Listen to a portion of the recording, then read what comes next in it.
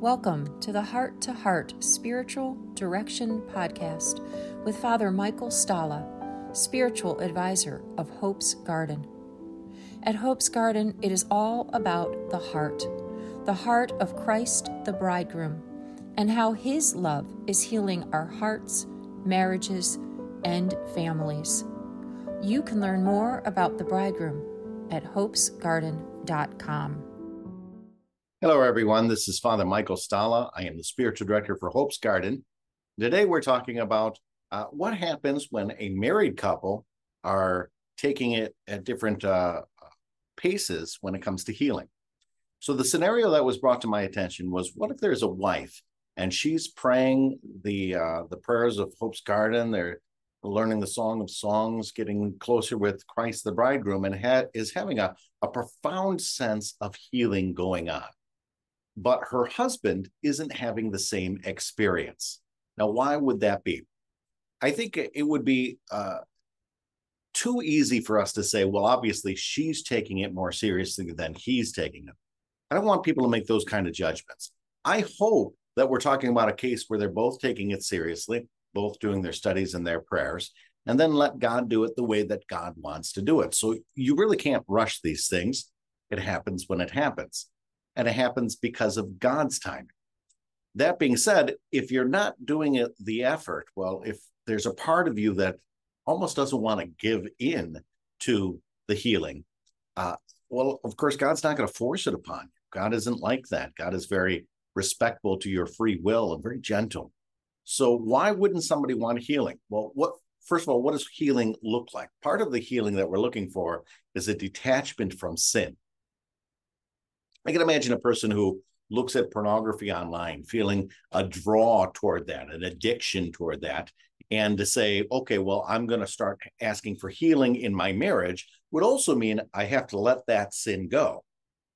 Would say, well, yeah, I want the healing, but I'm not willing to let that go. Maybe they'll even say, yes, I want that to go, but somewhere in their heart, they're saying, I don't really want to let that go. And so whatever that might be, and it also might be from drinking, it might be from certain ways of communicating with each other that have become habitual or addictive. And so you really have to let it go. And so that might mean my addiction or my behavior, it takes time for me to get out of that habit.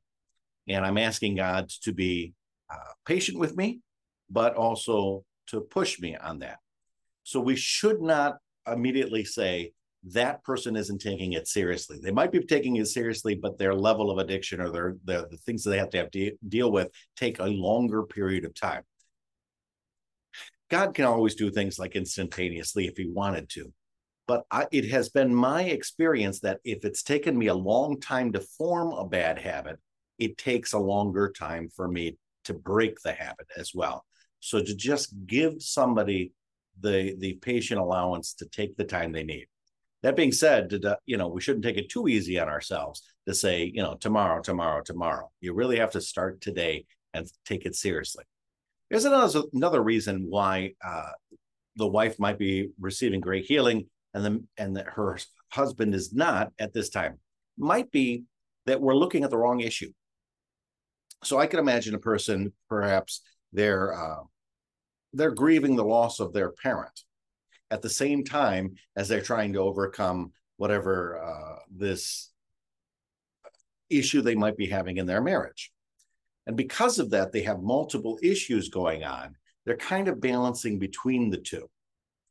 And as a result, they're not really sure where to focus their energies today. And when they're asking God to help, God might be helping on multiple levels, multiple layers at that point. So there might be other issues going on in the background. There might be compulsive lying. There might be a sense of, I tell you one thing, even though I know the other thing is not true. That will compound what's going on in the marriage. So there's actually two issues that need to be healed. And whatever those other issues might be, you might be conscious of it or unconscious of it, to just allow God to kind of get deep down into that. So I find sometimes this happens with kids when they get into trouble. They admit the lesser crime that they've done, while they continue to hide the greater crime. So if a couple of boys, maybe they went out and they did some spray painting on the side of somebody's house, defaced the house. Instead of admitting that they did that, they'll admit that they were drinking that night, even though they're underage. And because they're admitting to that piece, they feel like everybody's going to focus on that, and then they get away with the bigger issue. And so that happens sometimes in our psyche somewhere, where we want to focus on this issue, even though I got another issue I'm trying to avoid dealing with. So sometimes we just have to let God take care of it and say, no, you got to deal with all your issues. And the healing that we're looking for, maybe the wife is only dealing with one level and the husband's dealing with more than one level. And so it might just take longer to get that level of honesty and allow the Lord into it. It's not like God can't do it, but we might be focusing on one area when there's multiple areas that need to be taken care of. And I find that to not be all that uncommon that might be happening. There is, of course, just part of the way in which people are built.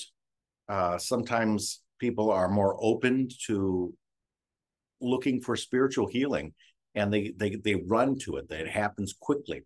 Others, it might take a little longer. In the end, it really doesn't matter.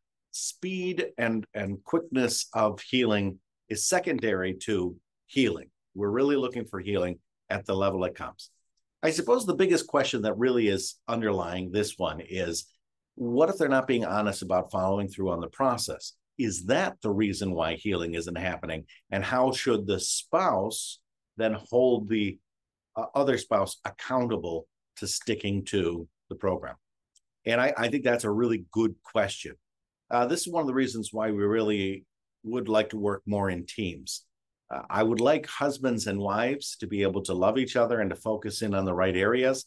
And the level of accountability doesn't interfere with their working on their communication skills. So having somebody who's part of your team be able to hold you accountable will help to relieve somewhat the spouse's responsibility in doing that.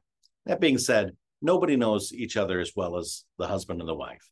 And a lot of people say this in front of other people, he or she acts this way, but behind closed doors, they act another way.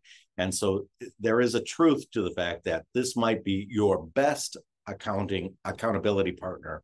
But I'm trying to relieve some of that responsibility by including a team member that might be able to, intercede and help you on that level. They'll call you out when you need to be pushed so that we don't simply undermine each other's efforts. So I ask Almighty God to help us with that communication with each other, help us be patient with one another, help us to see the issues that really might be underlying these greater problems that we have. And just, Lord, bring your healing. Do it the way you want to do it. We trust in you. Amen.